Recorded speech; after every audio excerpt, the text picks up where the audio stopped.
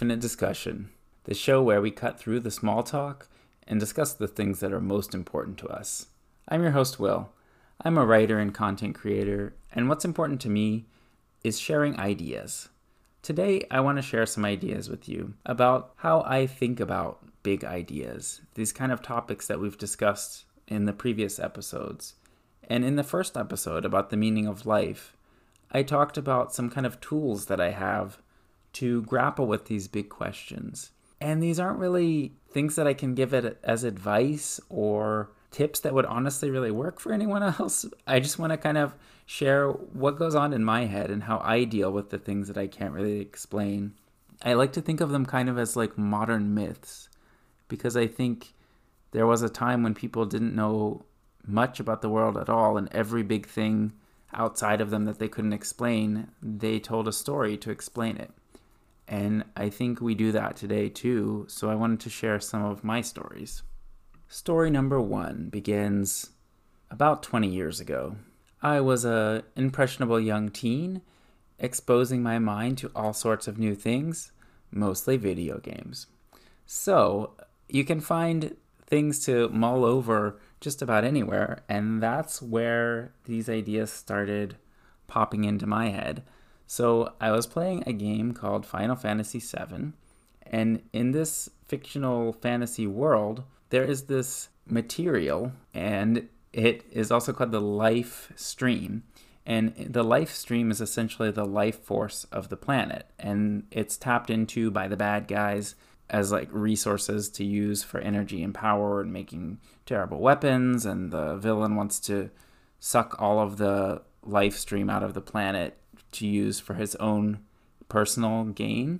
And this idea of the life force really stuck in my head and made me think. And the idea of it is that every living thing on this fictional planet has a piece of life, the life stream in them. And when they die, that energy of the life stream goes back into the life stream, goes back into the planet very literally. And there's actually like a stream of this kind of magical energy flowing through the world. And the thing that really resonated with me about this is that this life stream is literally like the blood of the planet, which means the planet itself is literally a living thing. And that idea was really interesting to me, and I didn't really dwell on it at the time, but it kind of planted a seed in my head. So then let's jump ahead a bit. And a few years later, I saw this, I don't know what to call it, it's like a image, but you can have a slider and you can zoom in and out. And I don't know if you've seen this, it's an older kind of science graphic, and it's all over the web and stuff, so you might have seen it. But you zoom in and out of this image, and you can zoom in to the lowest molecular level that we could see at the time, and you can zoom all the way out. So it's at like the average level. I think it's in our level of our world. It's this couple sitting on a blanket in a park in Manhattan, I think. And you can zoom in on the hand of one of the people, and into the skin, and then into the cells within the skin, and then inside that, and zoom, zoom, zoom, zoom, zoom. And at the lowest level that you can get to, it just looks like a bunch of glowing dots. It looks like stars. And then you zoom out, zoom, zoom, zoom, zoom, zoom, back to the hand, then zoom out, and you see like the city from a distance, then zoom out, and you see the Earth from a distance, zoom out, the solar system, zoom out, the galaxy, zoom out, the universe, keep zoom, zoom, zoom. All you see are these bright dots of light that looks almost identical to the one when you were all the way zoomed in. And honestly, I don't know if I saw this at that time or saw it later and it just clicked with this idea, but I had been thinking about this idea that there are these patterns throughout the universe, and if you look at like the structure of an atom with electrons orbiting a nucleus, it looks a lot like planets. And who knows what's happening at that level? Like if you could live at that level, maybe you'd be on an electron and it would be a planet, and maybe the nucleus would be a star. And then zoom out, and Maybe we're just in a cell. Maybe our entire universe is just those little dots in a cell of some bigger life form of some kind. And I imagine it would be different at that level because it's so much more complex, just like the things inside us are different than us. Even though the electrons look like planets, they're not planets in the same way that we know them. But there's something to this pattern. And this idea really stuck in my head and has been in my head ever since. And I bring it up because it kind of helped me wrap my head around the idea of infinity. Because I thought, well, okay, then if you can keep zooming in, we get to this point where everything looks the same. But that's just because that's as far as we can zoom with present technology. If we could keep zooming in and out, it would probably keep going and we keep seeing new and different things. And maybe we'd see these same patterns again. Maybe we'd see planets within the tiniest structures, which had things inside them. And maybe if we zoomed out, we would see that our universe was just a tiny molecule inside something bigger, and on and on and on. And maybe that never ends. Who knows? But I can't imagine it ending, honestly. Like, I can't imagine a smallest thing or a biggest thing. And somehow I take comfort in that's what infinity is to me. It's these patterns replicating endlessly. And the endless part is still mind-boggling, of course, but somehow this took the abstraction and brought it to a level where I could process it and make peace with this big thing that I can't wrap my head around. Now, while this idea feels very personal to me, I'm not the first one to have thought it by any means. I know it's a widely, not really understood, but an idea that occurred to a lot of people. Many philosophers have had similar ideas throughout history. I've seen these ideas in books and video games specifically. So I just wanted to go through a couple of those since this idea does resonate with me so much and just share other places I've seen it. If we go way back and look at what some philosophers thought, Anaxagoras from around 500 BC, way back then, believed that there was life on other planets and that the sun was a star. And beyond that all things are made of tiny particles, each containing a blueprint for the entire universe. And that idea is that the pattern of the universe is written on each little piece of us and of the universe itself, all living things, and each piece of the universe, which connects everything, which I find really fascinating.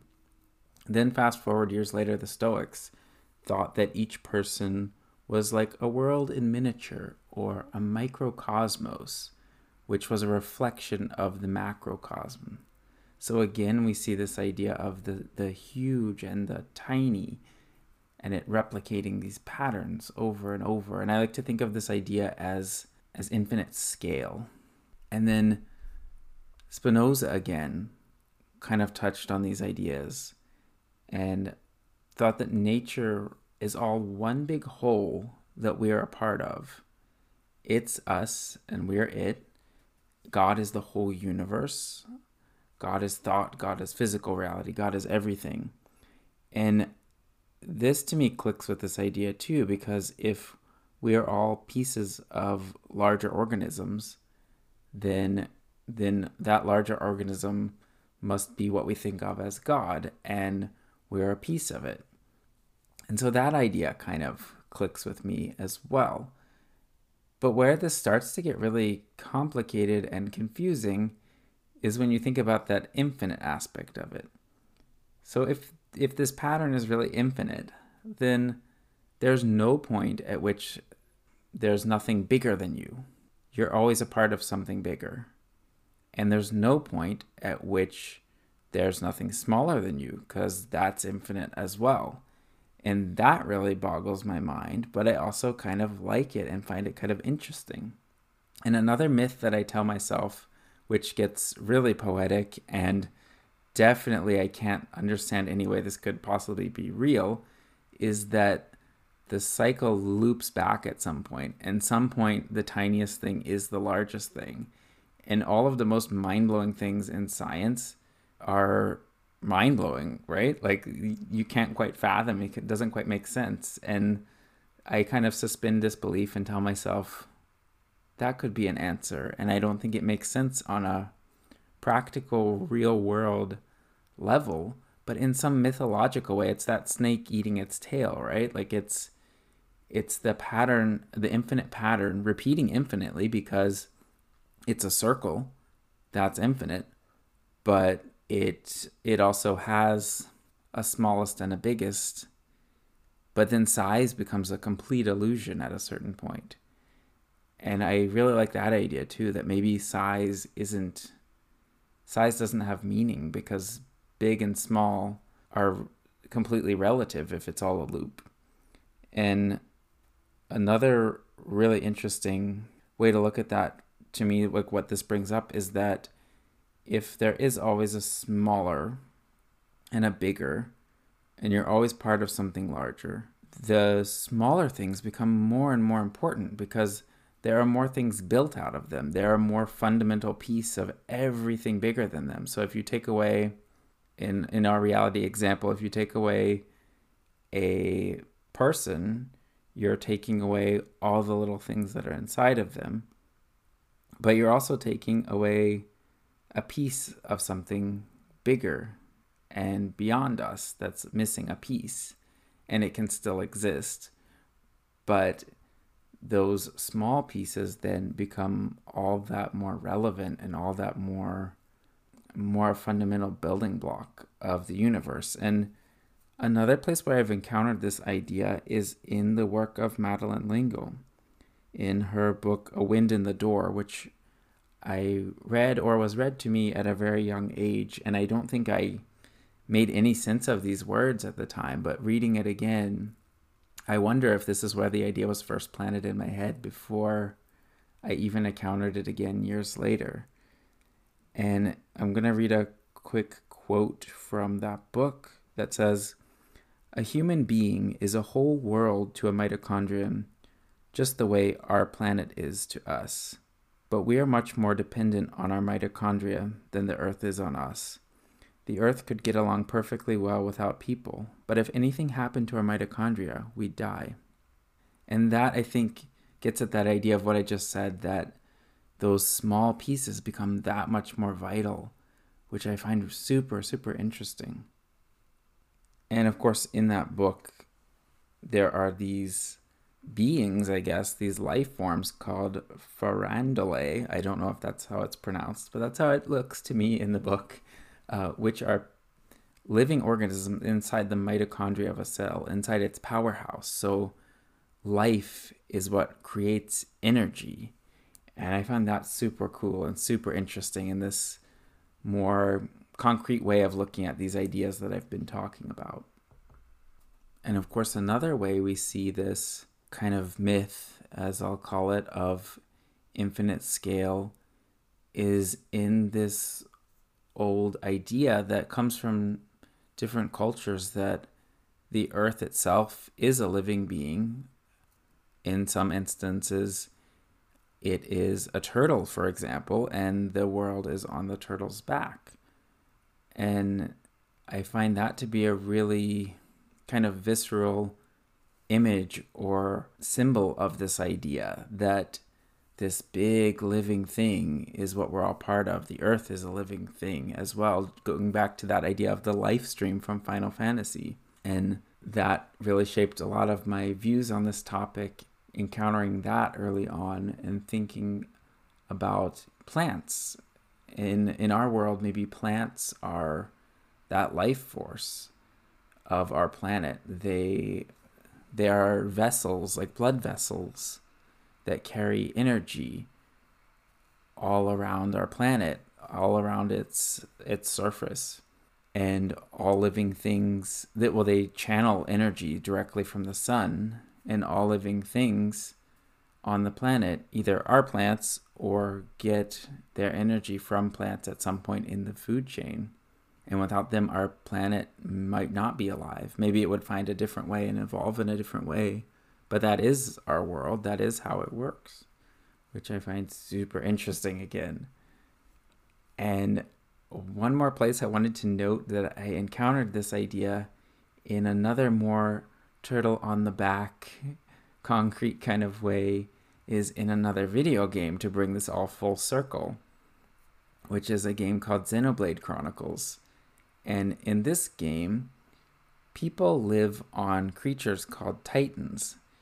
And titans exist in this vast, emptiness, which is basically space, but it has a horizon and it looks like something in the game.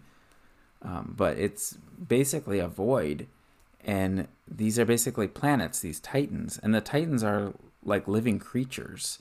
They look like giants or different animals. And people live on them. And the whole game takes place on them. So it's super cool just visually to see you'll be walking along this giant creature's leg and you'll look up in the sky and see its arm way, way up in the sky in the distance, as if it was a distant planet or something. And it's a really cool visual effect. But it also really makes me think of this idea again that we are living on this living thing, this living organism, very concretely an organism in this case. And, what is it part of and what's inside of us? And at one point in the game, you go inside one of the titans and you see its cells and its organisms and that are living inside of it. So it really kind of brings that idea and really brings it to life in a way that I find really exciting to see that. Just like that famous episode of the Magic School Bus where they go inside a person. And I think it is really that same kind of idea.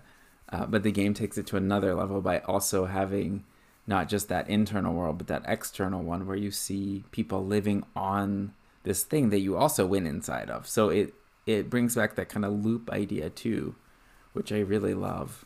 And that's all I really have to say about that for now.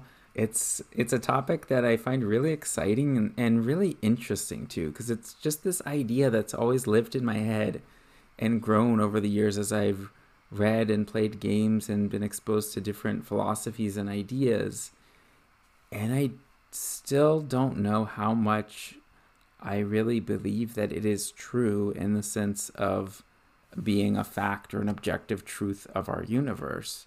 But I still really like the idea and I like to think about it and I like to just have it as my own kind of personal myth that explains infinity. And I think we can talk a lot about that in further episodes about these ideas, these myths that we tell ourselves, because I think myths started because we couldn't explain things. And I don't know that there will ever be a point. Maybe this is another future topic too. I don't know if there will ever be a point at which we have explained everything. So I think there will always be myths, at least in the foreseeable future or the future that we can imagine. If there's a world where we've explained everything, I think that's so beyond at least my personal mental grasp. So I think we'll always need these myths. I think we'll always need to explain these big ideas. And this, I think, also is a central theme of this podcast. How do we grapple with ideas that we can't answer? Well, sometimes we live in that discomfort. Often we do, I think. Sometimes we create myths to explain them. So we have an answer, even if we know this myth is kind of a metaphor or a symbol or something more abstract and not a concrete answer. We just need to hold on to something. We need something to wrap our head around it. And I find that to be a super interesting idea. And I think that's why we gravitate to stories so much, to bring it back to the last episode as well, because stories are a way that we assign meaning to things, meaning to the chaos of our lives, of organizing it into a pattern of its own, so we can look at events in our lives or other lives or imagined lives and make some sense in them and find some meaning in them. Well, I think that's going to do it for today. Thank you so much for listening. Again, if you have any thoughts on this topic or ideas for future discussion topics, you can always send them to infinitediscussionpodcast@gmail.com. And we would love to hear from you and hear your ideas and your side of the discussion. Thanks so much for tuning in. I'll see you next time.